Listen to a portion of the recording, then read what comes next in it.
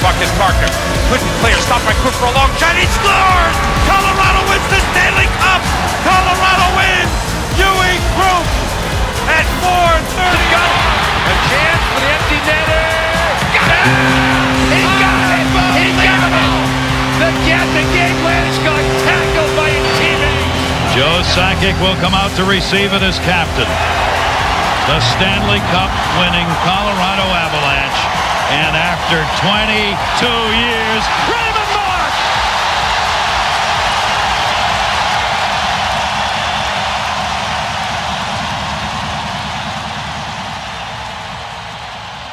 Hey, Avalanche fans, and welcome to At Elevation, a podcast brought to you by Mile High Hockey. You can follow us on Twitter at Elevation Pod. That's at Elevation Pod. Also, remember to subscribe to At Elevation on whichever platform you're listening, whether it be Spotify, Apple Music, or iTunes. You can definitely hit that little flag button and subscribe, and that way you get a notification every time we come out with new content. Like I mentioned last week, we will be releasing a new podcast every Friday between the hours of 9 and 10. I changed the time frame today because I'm running a little bit late. I hope you guys can forgive me. So today's show, we're going to go back like we did last week, and we're going to do this every week as well. We're going to go through Scott McDonald's Twitter Tuesday. I think that's a good idea because what I really want to do with this show is make you folks feel like you're participating in it. And the best way to do that is to also participate in Scott McDonald's Twitter Tuesday via Twitter. And you can follow him at OffScottFree. And you can also get a link to that post where he takes your questions via Mile High Hockey's Twitter, and that's at Mile High Hockey. Also today, we are going to get into a piece by Jackie K on Ryan Graves that you can also find on milehighhockey.com, and we will be doing our weekly talk with Tom, Mr. Tom Hunter. So that's the show for today. I hope you guys enjoy it, and let's drop the puck. So just like last week, I'm going to go through Scott McDonald's Twitter Tuesday, and I'm going to pick out some of the questions that you folks sent in that I think are the most prevalent. So let's start with Pokecheck, spelled the French Canadian way, which is very smart. That is Pokecheque. I'm pretty sure that's French Canadian, but I'm probably just uncultured swine. Anyway, he asks, what is the Avs' biggest need at the deadline? We kind of got into this on last week's episode, but I don't mind getting back into it again. I'm still of the opinion that the Avalanche, if they need anything at all, it's a veteran, playoff experience, defensive forward player. Whether or not that means a defender is not necessarily the case. I think Scott expands on this, but if you trade for a defender, you have to then ask yourself, who's the odd man out? Are you taking Zadorov off the ice? Are you taking Graves off the ice? Are you taking Cole off the ice? All of these dudes are in a better spot of their season. So that might not be the best move for Sakic. That being said, it would probably be like a depth forward with playoff experience, veteran leadership, and somebody who could shore up the PK come playoff time. I honestly don't think that Joe Sakic is going to make any big move. The reason being, he has the Avalanche have a lot of cap space, and they're not really in any. I don't think the Avalanche are in a pressing position to change things. Obviously, they ran into a skid in December and January, much like they did last year. And I can only agree that the power play and penalty kill have been lackluster. But we've seen the potential in the power play at the beginning of the year. And I also think we saw the potential of the penalty kill at the beginning of the year. A big part of the penalty kill shifting into one of the worst in the league, to me, was losing big Carl Soderberg. So you take the good with the bad, because instead of Carl, we have someone who can kind of put a couple more goals in the net in Kadri. So to get back to the question, what's the biggest need at the trade deadline? I'd say the biggest need is to make the right decision at the trade deadline. I don't know that if that answers your question in a way that you were hoping, but I honestly don't. I know everyone says that the Avs are buyers going into the trade deadline, given most teams like to add on to the roster just before the playoffs to give a little bit more veteran leadership. But if you look around the Avalanche locker room, they have plenty of veteran leadership, and plenty of different types of leaders. So I think they're sellers, if anything, because if a lot of Colorado Avalanche are putting up career high numbers, and as they say, buy low, sell high, and I don't think that logic is lost on Mr. Joe Sakic. So that's the first question. Thank you guys so much again. And if you want to participate in this, send your tweets into @offscottfree. He will be sure to mention you guys, and then I will mention you guys. Let's see. We got Avid Guru CSU08 asks, special teams is becoming almost a liability, especially the power play. If Sakic truly believes this year can be the year, does he shake up the staff before the playoffs? This is the other side of the coin, in terms of like the trade deadline and the power play and penalty kill woes. Is this a staffing issue? Like, are the coaches having a hard time getting their point across, and are the players having a difficult time capturing the ideas that the staff are putting forward, the penalty kill staff and the power play staff? That's kind of a hard thing. Obviously, Scott mentions like assistants and special teams coaches almost never get fired during the season. It's usually an off-season ordeal, and I think that's probably because those two things rely so heavily on momentum. So you don't really want to shake up the personnel in the middle of the season, and whether or not the Avs are experiencing a slump in the power play or penalty kill, it'd be like going back to square one. And I don't think that's a good idea going right into the playoffs.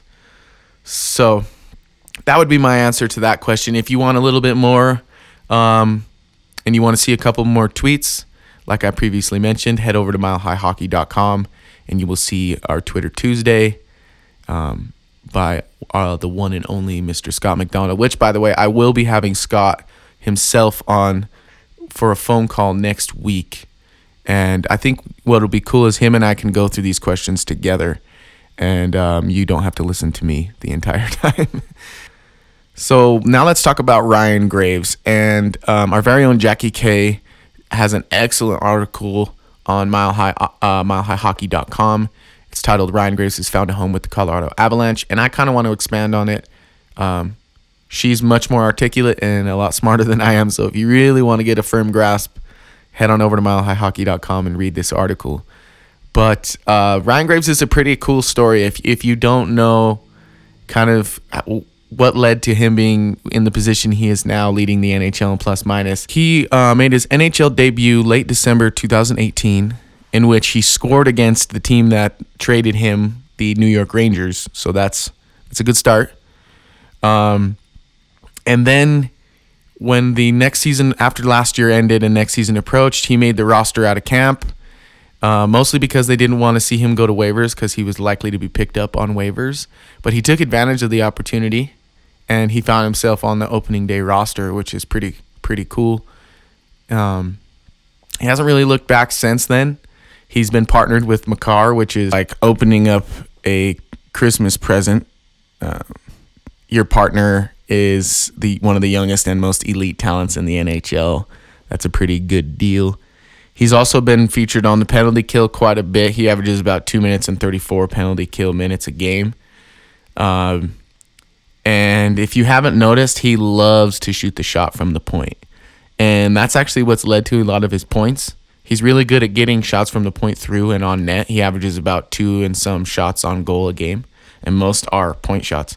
So he really has stepped up and become the partner that the Avalanche were really hoping to see him be for Makar. Now, he's going to be a restricted free agent. He is arbitration eligible.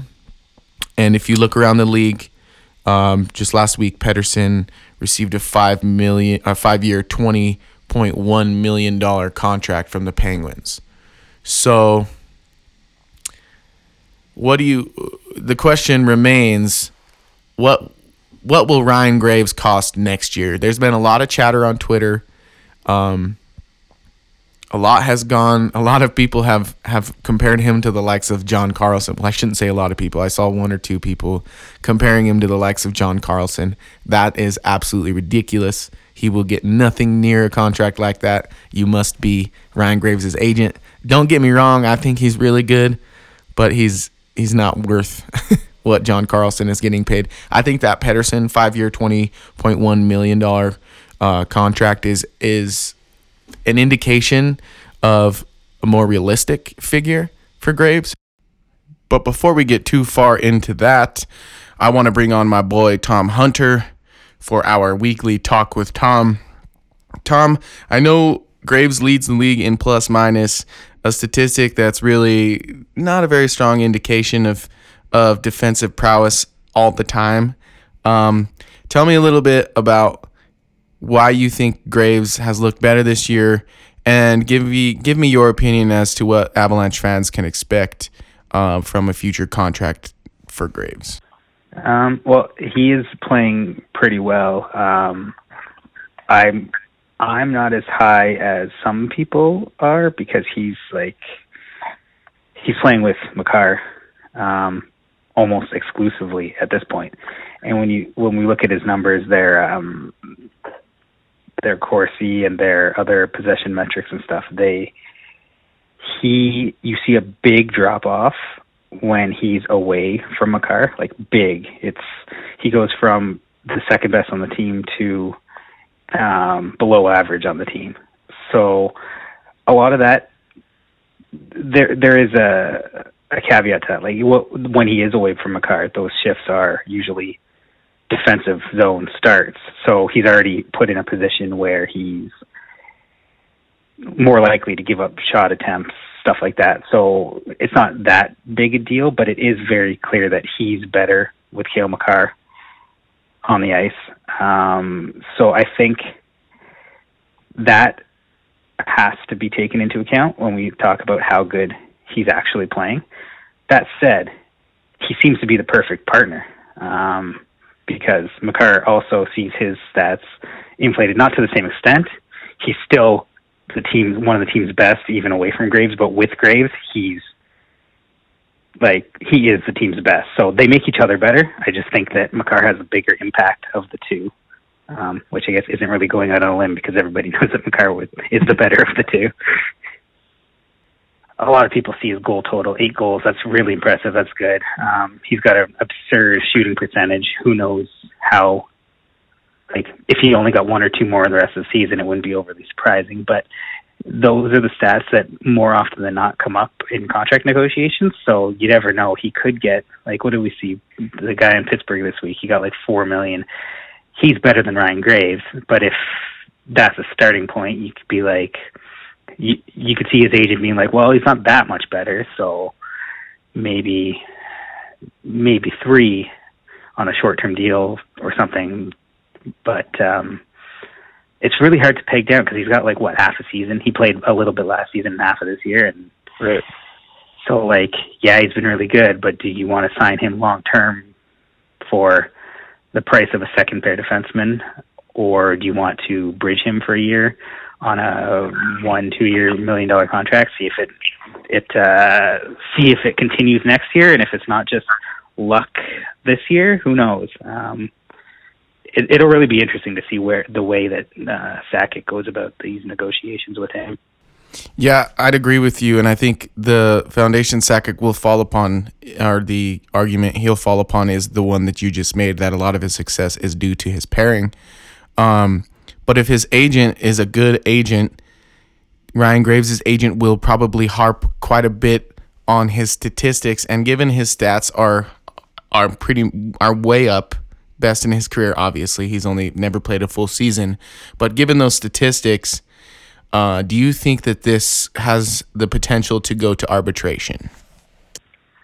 I do. But if that's the case, I don't know. I think the Avs would be okay with that. Is he arbitration eligible? He must be. Yeah, he is. I think they'd be okay with that because then they'd get him on a short term. Even if it was a little more than they're happy paying with him, they're not going to be in any chance of being in cap danger next year or the year after. So it would give them that bridge to be like, okay, let's see if this is sustainable or if this is a 1-year thing. So if they're forced to go to arbitration and say the arbitrator gives an inflated settlement, okay, you swallow it for 1 year and then work towards something long-term afterwards after he proves what he is after a second season, I guess. Yeah, I'd agree with that. And speaking of Cale Makar, it's been widely criticized that he was left off the All-Star Game roster. I, for one, think that the format of the All-Star Game is the culprit here. Like, there's no way the Red Wings should be sending anyone to the All-Star Game. That's just my opinion, but I'm sure you're of the same opinion in terms of Cale Makar was definitely snubbed. Can you elaborate as to why you feel that way? Yeah, honestly, I think the Central Division defensemen were just messed up to begin with. Like, Miro Heiskanen's been one of the best all-around defensemen in the NHL this year. He wasn't there. Makar wasn't there. He's the most exciting young defenseman in the league. Like, if you want to grow your game and make fans excited about the next generation, these are the guys that should be there. Then again, those two will be there probably next year, maybe for like the next decade. So like if this was the last last hurrah for Roman Josi and Alex Pietrangelo before these guys take over, because like they're both going to be superstars and going to be in the Central Division for a long time. So we're going to see them there. So maybe I kind of view it as the last hurrah for two guys that are having decent seasons that have been there for a long time, but they're not going to be there a whole lot better. And quite frankly, a lot of players, like, it's probably exciting for the rookies. Like, Makar would have been really excited to go there, but there are a lot of guys that just, they'll take the extra week off. They'll take the extra vacation in place of having to go play. But in terms of Makar, I think he probably would have liked to be there, and fans would have liked to be there, see him there in the 3-on-3. Like, if you want your most exciting product out there, you put the most exciting players there, and that would be him. Imagine 3-on-3 with Makar, McKinnon, and any other Central Division All-Star. Yeah. Like, whoever, Tyler Seguin, whoever, that would just be like, it would be fun to watch, and that's what you want the All-Star Game to be. Like, a lot of people don't really watch it because it's not so fun. So just make it fun and send the players, like send the good young players, or do like the NBA does and do a young stars game with the rookies and sophomores sort of thing. Find a way to get the most exciting players there, I say. Yeah, that's going to be the way you get the most people to watch. And I'd say for Makar, like you mentioned, he's going to be in that All-Star game for probably the next decade. So I don't think it's too big of a deal, but I'm hoping that this kind of lights a fire under his butt and he kind of kicks it into another gear, because I think he may be the catalyst and the key to pushing the Avalanche over that edge. Right now in Vegas, they have the second best odds to winning the whole kit and caboodle, Lord Stanley Cup himself. In your opinion, what needs to happen and what player needs to perform at a higher level in order to make those Stanley Cup aspirations a reality? I think you're right that Makar is a big part of that. Like, we saw the last the little 3-game winning streak before the break. He was back to what he was before the injury. Like, when he came back from the injury, he didn't look fully, comfortable or just trying to get back in the swing of things or whatever it was. He didn't look like the same player we saw before the injury. But over the last week or two, he was like, he was back to that dynamic player that we're used to seeing. So and they started winning games. And even the Dallas game they lost in overtime, they badly outplayed them, but Ben Bishop stole it. So, like, the team played better as he started playing better. So I think you're right that Nathan MacKinnon is always going to be the most important player on that team. But after that, Cale Makar might already be the second most important, even ahead of Mikko or Landeskog or the goalies. I think you need that. The way the Avs play with a high-paced, high-event hockey, you need a defenseman that can get the puck to Makar or to MacKinnon and who can get through the offense, through the neutral zone quickly the way Makar can. And so he's that guy now. With Tyson Barrie gone, he's that guy. So as he goes, the team's offense is gonna go. They'll find days where they can get by without him playing well, but I think you're right that he's going to be that X factor, because, like, McKinnon's their most important player, but nobody's worried about how he's going to play. He's going to be a superstar regardless. You know it. Even when he's not playing well, he's still one of the best players on the ice. So it's the rookie that maybe you're worried might take a step back, but if they want to be successful, he isn't going to be able to, I think. Yeah, and you mentioned Tyson Barrie, who is the Colorado Avalanche leading point scorer and thus the best ever at getting Nathan MacKinnon the puck in order for him to score. So tell me, it seems as though he's kind of found his touchdown or up in Toronto. Tell me a little bit about what you've seen from Tyson Barrie over the last couple of weeks. He's been, it's the coaching change. Since when playing under Mike Babcock, Tyson Barrie was just awful, like god awful. All the worst things you heard about, like the people that would overreact in the past, like a lot of people didn't like Tyson Barrie because they thought he was terrible defensively, whatever. But for whatever you think, he was an elite puck-moving defenseman. And he wasn't that under Mike Babcock. He was just awful. And since they changed the coaches, it took a little bit, but he's looking like the Tyson Barrie Avalanche fans would recognize. He's got like something like 15 points since Christmas and 13 games since Christmas and 8 in his last 5 or something like that.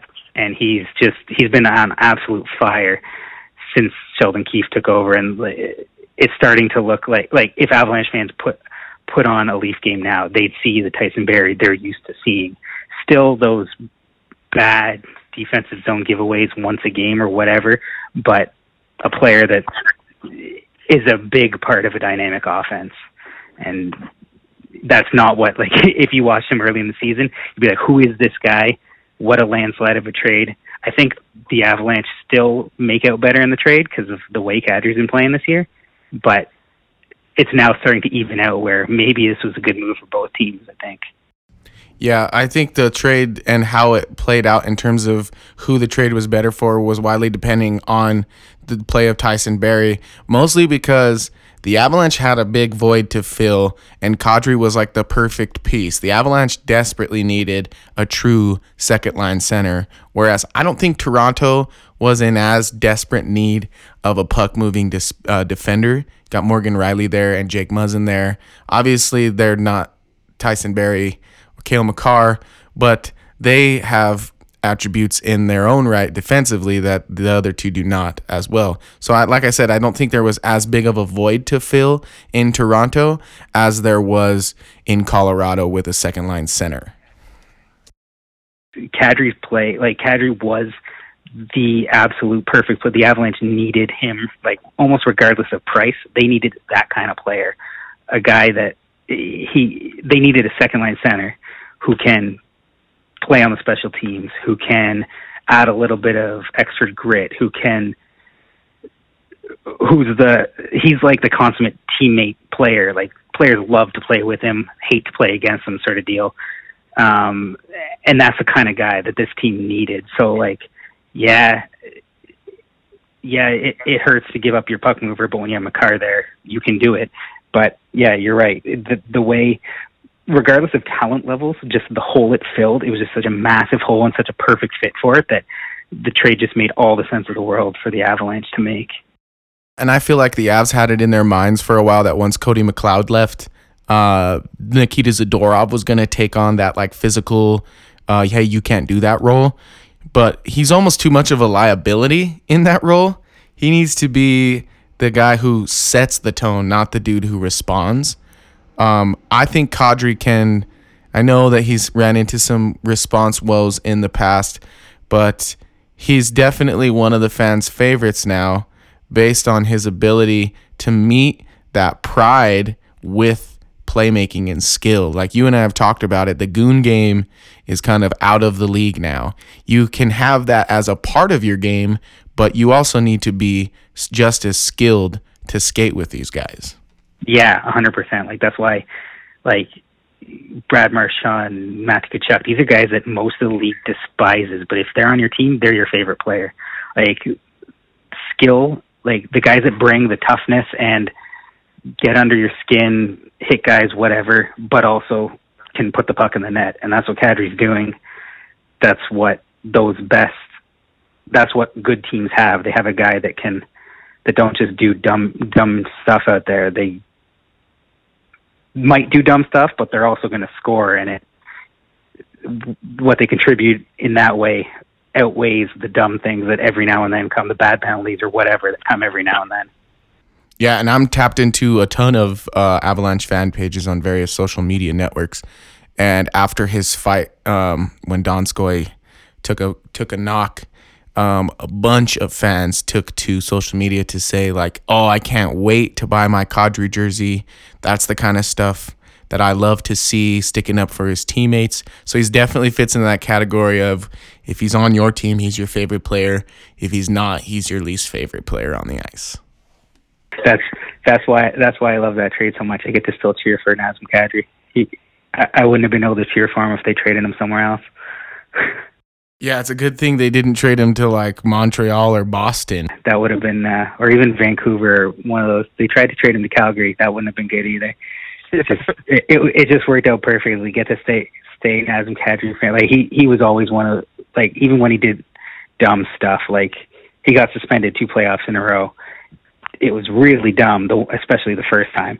But what he brought to the team and the way he connected with the fans and stuff beyond that is just something that he's just one of those players that I wrote the day of the trade. The first thing I wrote about was how he's quickly going to become everybody's favorite Avalanche player. And I don't think that I was wrong in saying that, or he's the guy that you see the jerseys around. You want that guy on your team. You want to cheer for that guy. Yeah, and I think Sakic was super smart because he saw a void in his roster and he saw another void elsewhere. So he saw, we need that physical that the team guy. We lost McLeod. We need a second line center for sure.